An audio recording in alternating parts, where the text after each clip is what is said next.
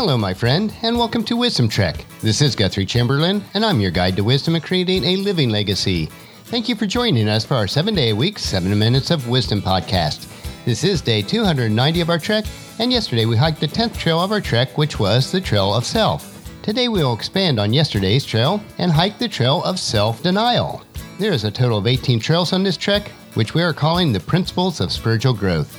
This is adapted from a short book written by Miles J. Stanford, and these practical lessons were instrumental in my spiritual growth as a young man, seeking to create and live my legacy.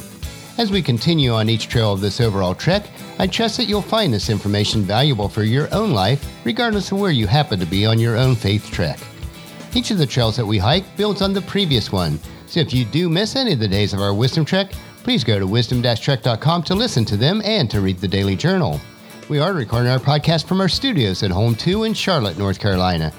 It has been a good week for work progress so far, as we have completed several tasks that were in the queue, and we're making good progress on some others. But in a somewhat unexpected event, Paula headed to Fort Myers, Florida on Tuesday morning to spend a couple of days with her Aunt Pauline. She's not doing very well, and this may be the last time she'll be able to visit her.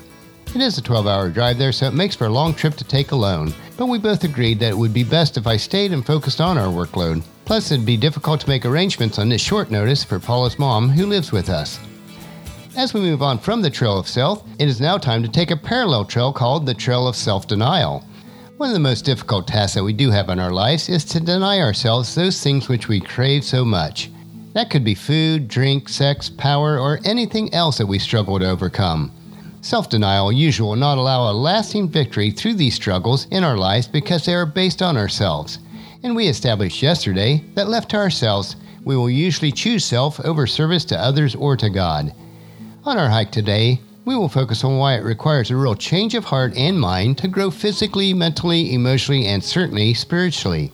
This is the 11th of 18 trails, which make up the trek that we're calling the Principles of Spiritual Growth.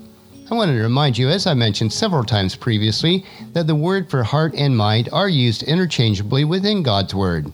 To keep it simple, I will refer to just the mind throughout our hike today.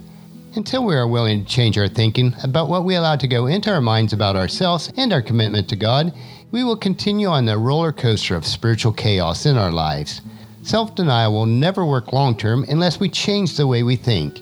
We change the way we think by what we permit through the filters of our mind.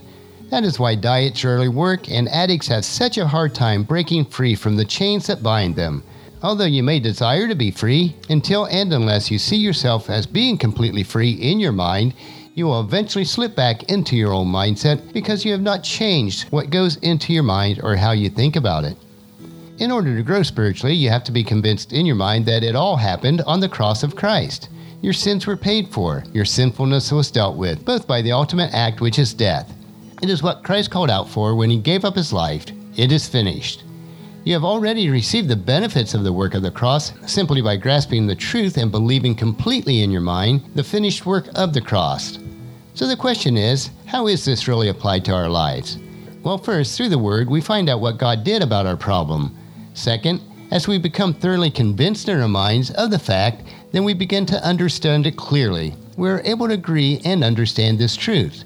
And third, as we exercise faith in God's facts, in other words, we become fully convinced in our minds, we begin to receive the benefits of the finished work in our experiences of daily life. It was true of our faith in Christ for salvation, and it is true in the matter about our freedom from the slavery of our self-life.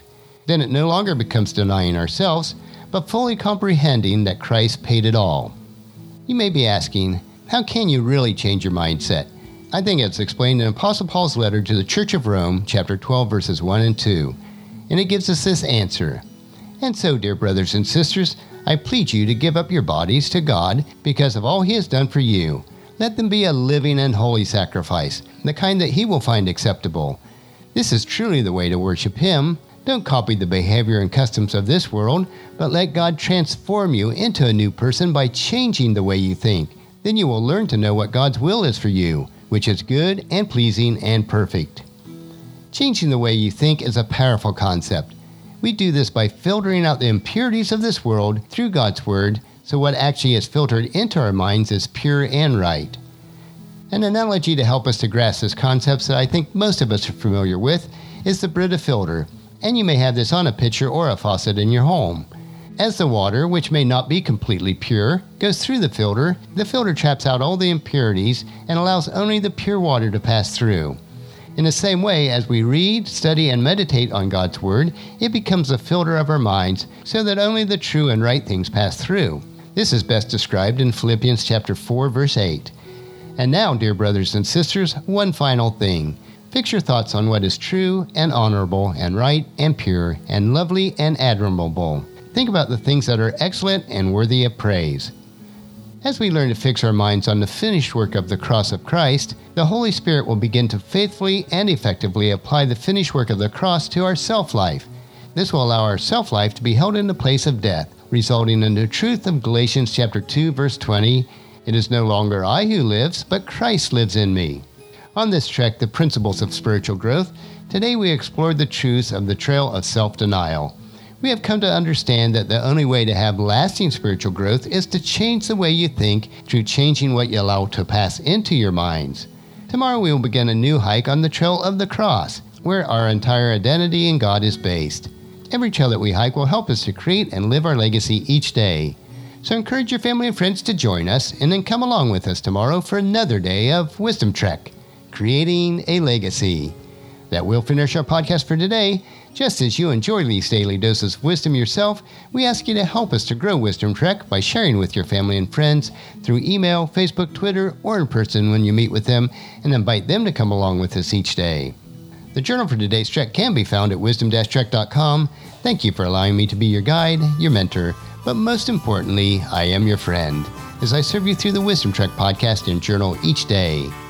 As we take this trek together, let us always live abundantly, love unconditionally, listen intentionally, learn continuously, lend to others generously, lead with integrity, and leave a living legacy each day. This is Guthrie Chamberlain reminding you to keep moving forward, enjoy your journey, and then create a great day every day. See you tomorrow.